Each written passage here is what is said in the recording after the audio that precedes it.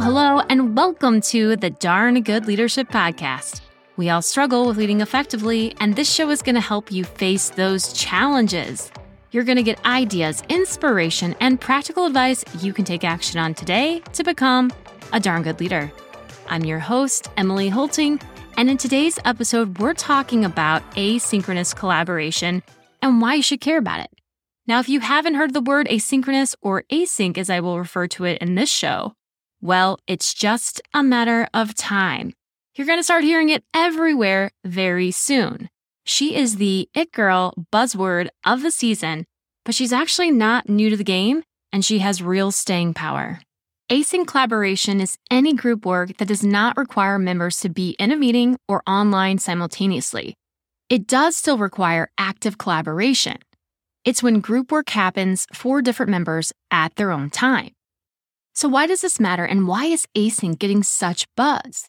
Short story, 75% of all office jobs are either fully remote or some type of hybrid model. And according to a recent study from Harvard Business School, employees are attending 13% more meetings than they were pre-pandemic, contributing to an 8% longer workday on average. Even with the elimination of commuting to work and not having to spend as much time grooming ourselves to be polished and presentable, people are working longer hours, and they're moving less because they're in back-to-back Zoom calls. If you think you're getting more out of your people with these longer workdays, you're not. A recent Miro study showed that 57% of workers are multitasking during these meetings. How we're working isn't working. As leaders, we have an important role to play in stopping the madness and starting to influence and model a better, more sustainable, and more effective way of working. And this, my friends, is why async collaboration matters. She offers a shiny path forward. In today's show, I'm going to discuss the benefits of async collaboration and share my 3 favorite async activities to try and my 5 favorite async behaviors to model. But first, a scenario. Imagine this. You're sleeping and your alarm goes off. You've set it early with the intention of having some time for yourself before the workday begins. However, before you even get out of bed, you decide, I'm just going to peek at my phone. Then you see notifications from your work email and your messenger app. They're taunting you to open them. Without even thinking twice, you click. You read. You begin responding. This is not wise because now people think you're available and online, and they start sending more messages or perhaps even asking you to jump on a Zoom call. So your morning is now in reactive mode. Before you know it, the whole time you wanted to allocate for yourself, well, it's gone. You haven't done the things to make you feel more prepared for the day. And now you're in back-to-back meetings, and during those meetings, you're trying to balance responding to emails and Slack messages, and you're not quite giving your full attention to any one thing. You try to sneak in a break here and there, but even on your breaks, you've got your phone glued to your side, and you're still responding to messages as they come in. Your meetings run long, making you late to the ones that are following them. The day is coming to a close, and you haven't really had time to do your own work. So you throw in a couple more hours, you look at your watch, and you realize it's late, and you haven't moved much, but now you're exhausted. You check your phone one more time before bed, and then you rinse and repeat. Does any of this resonate with you? Does it sound like a sustainable and effective way to work? I don't think it does. So let's discuss how we can get out of this vicious cycle. I want to start by reviewing synchronous work. This is the work people feel typically more comfortable with because it's likely been your most commonly used mode of working. It is simultaneous work between 2 or more people. This type of work has its time and place, and there are activities like one-on-ones, urgent messages or escalations that need immediate response, employee reviews, strategy discussions, job interviews, critical announcements, or things that are just more sensitive in nature. Being online simultaneously and meetings for these things make absolute sense. However, there are 2 types of synchronous work that are becoming increasingly problematic. The first is any activity that involves interrupting someone and having the expectation that you will receive an immediate response back. The second is meetings, in person or virtual. Let's address the first one. If you message someone unexpectedly, and I'm not talking about urgent escalations here, but if you message someone, email or IM, and you have an expectation that you should get a response fairly immediately, or if you receive a message unexpectedly and you feel that there is some expectation of you to respond regardless of the time of day or what else you may be working on, you've got a work culture that is reactionary and is embracing interruptions. Now, whether this is intentional or not, it's causing massive context switching, lack of focus, and is eating away at productivity because it's preventing people from making progress on the things that matter most.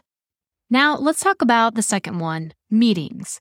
I guarantee if you look at your own calendar, you could easily identify several meetings you don't need to attend, you could cancel, or meetings that could be replaced or reduced with asynchronous collaboration. Meetings are one of our most expensive tools we have in our communication toolkit. So when they aren't high value, it's a problem, and it's a problem we should all be paying more attention to. HBR reported that employee productivity increased by over 70% when meetings were reduced by 40%. As leaders, we have a responsibility to respond to those numbers.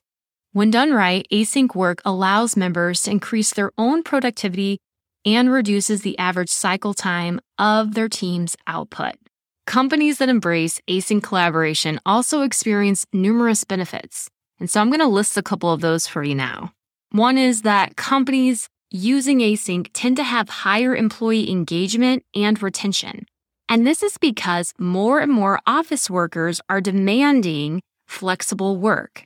So these companies are winning the battle for talent. Another benefit, asynchronous is also more inclusive. So whether you're sitting in an office in New York, or let's say you're working at home from Berlin, or you decide to go to a coffee shop and work out of there in California, there is no bias to location or time zone. So it's giving all of your members a more equal opportunity. Another benefit, there's less context switching, and that's because interruptions and meetings that aren't high value are reduced by employees. And therefore, more of their time is allocated for focus work and work that is flow state type work. Another benefit, it gets us out of our fire drill reactionary culture because everyone is more inclined to plan ahead because that reactionary behavior is no longer an expectation. So if you don't plan ahead, you're going to be blocked the next day. And finally, the last benefit I will mention is that companies that are embracing async are outpacing their competition from a results perspective. The benefits sound pretty amazing, right? So if I've piqued your interest and you're considering taking action after this show, well, here are my favorite 3 async activities I'd suggest any leader to experiment with. The first async activity to try is for any meetings that do need to remain on the calendar. Figure out if you can provide pre-context materials bundled with instructions for people to ask questions and give feedback. The pre-context material gives the invitees context for the meeting and better prepares them for the discussion and any decisions that you are asking them to make, whereas the combined instructions for question and feedback actually puts the ownership and accountability back on the people to do the pre-work. It also gives you an opportunity to review their feedback and answer any questions before the meeting and determine if you need to adjust the agenda. You can capture Q&A and feedback in Confluence, Google Doc, a whiteboarding tool like Miro, or you could even set up a workflow using Slack. Choose whatever format you're comfortable with, but ensure you add it in your bundled instructions.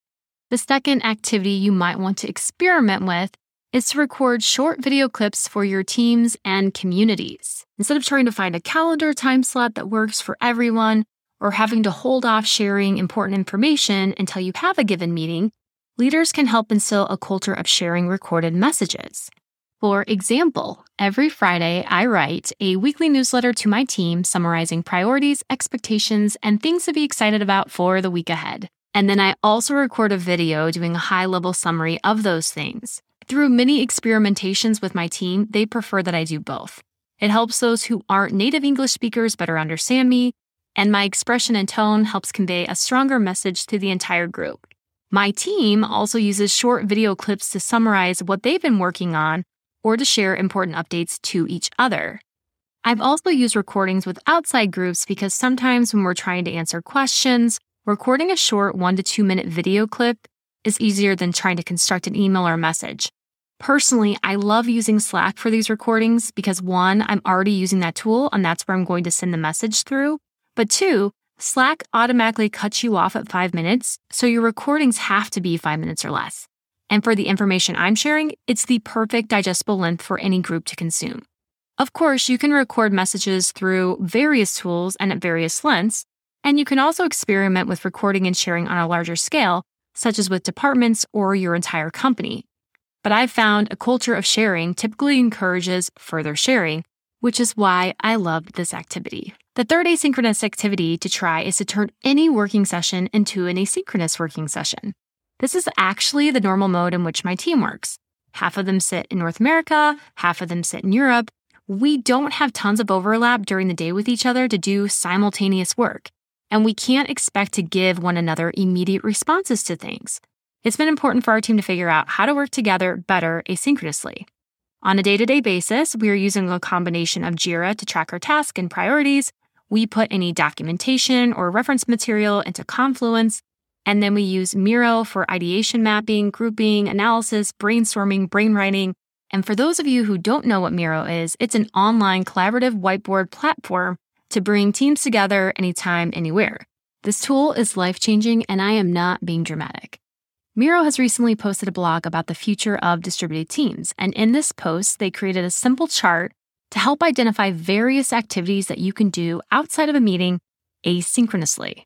I will put a link to this blog post in the show notes, as I found it to be incredibly helpful and has a ton of other additional information you can use as a reference around asynchronous collaboration. So I've called out my 3 favorite async activities to try, which is 1, pre-meeting context with bundled instructions on question and feedback, 2, recording short video messages for your teams and communities, and 3, turning any normal working meeting into asynchronous working sessions.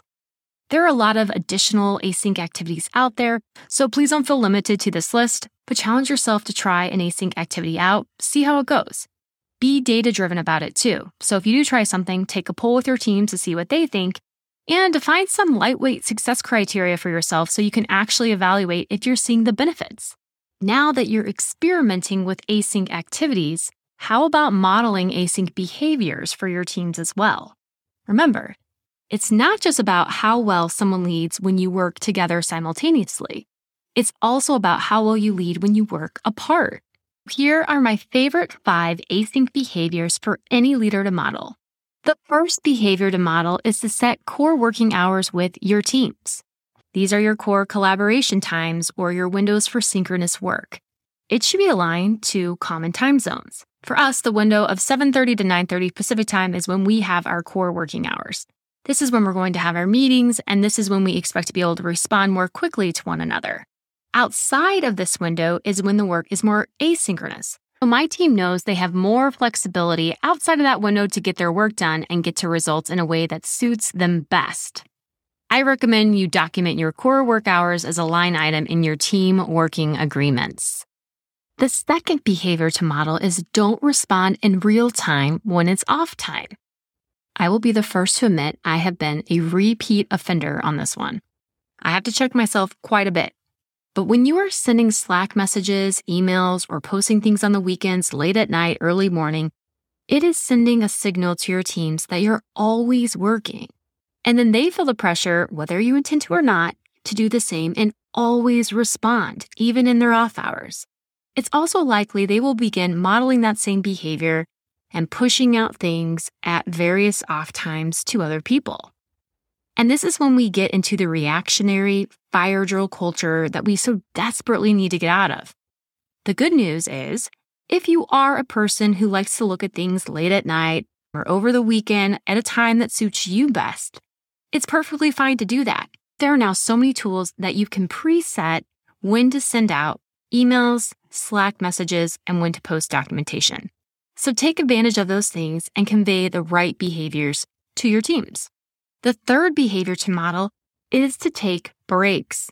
It is not sustainable for people to feel like they always have to be in work mode. They need to be able to take breaks during the day.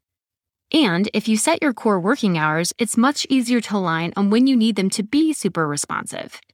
Being in a reactive fire drill culture is a hard thing to break. So you've got to demonstrate as a leader yourself that you are taking breaks.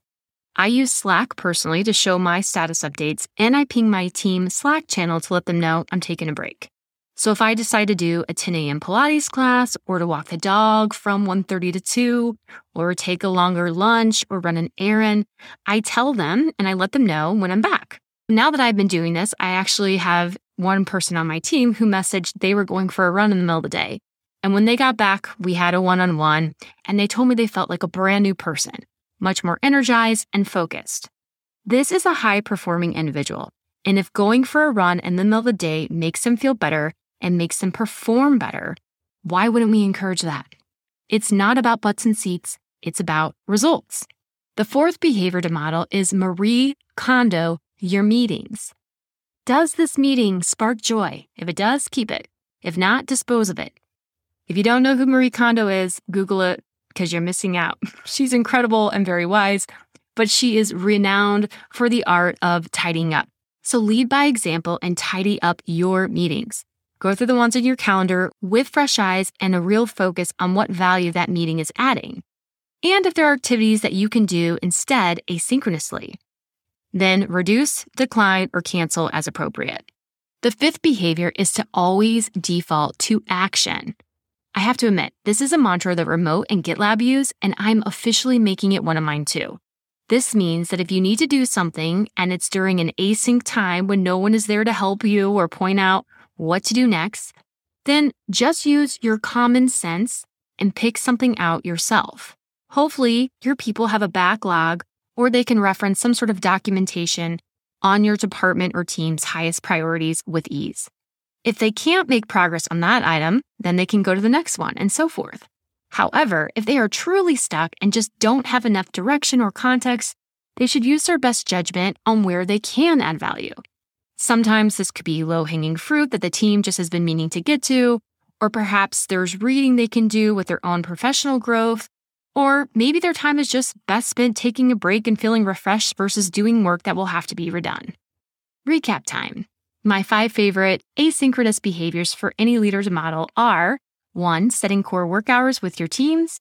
2. Don't respond in real time when it's off time. 3. Take breaks. 4. Marie Kondo your meetings.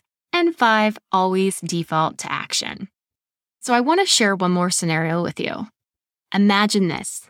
You're sleeping. Your alarm goes off. You've set it early with the intention of having some time for yourself before the workday begins. You feel absolutely no pressure to check your work email or work messenger app because you know your team's core working hours. Your morning is yours and you do the things you wanted to do for yourself. You decide to do some focus work before your core hours kick in, and then you attend your first meeting of the day. It's very productive because it's only 30 minutes and the host sent out pre-context material with bundled instructions on how to do Q&A and give feedback, making the discussion during the meeting much more valuable and easier for the group to come to a decision. After the meeting, you decide to take some emails and then spend another hour on focused work. You message your team that you're now taking a break to do an errand, and when you get home, you do some asynchronous work, adding your thoughts and ideas to a shared workspace. You look at your watch, you feel proud of the amount you accomplished for the day, and you log off to enjoy the rest of the night with your family. How does that sound? Sounds like a pretty great way of working, right? As Grace Hopper once said, the most dangerous phrase in the language is, "We've always done it this way." As leaders, we can't just keep doing things the same way. It's time for a different way of working. It's not about the hours your people put in. It's about the impacts and the results they are producing. It's not about having employees sit in endless Zoom calls all day long until they're a zombie. It's about empowering a different approach and making a much happier and productive workforce. Thank you so much for your time today. I hope you found this episode useful and that you are inspired to take some sort of action based off what you heard. Stay tuned as new episodes will be dropping every Tuesday. Be bold, be bright, be a darn good leader. See you next time.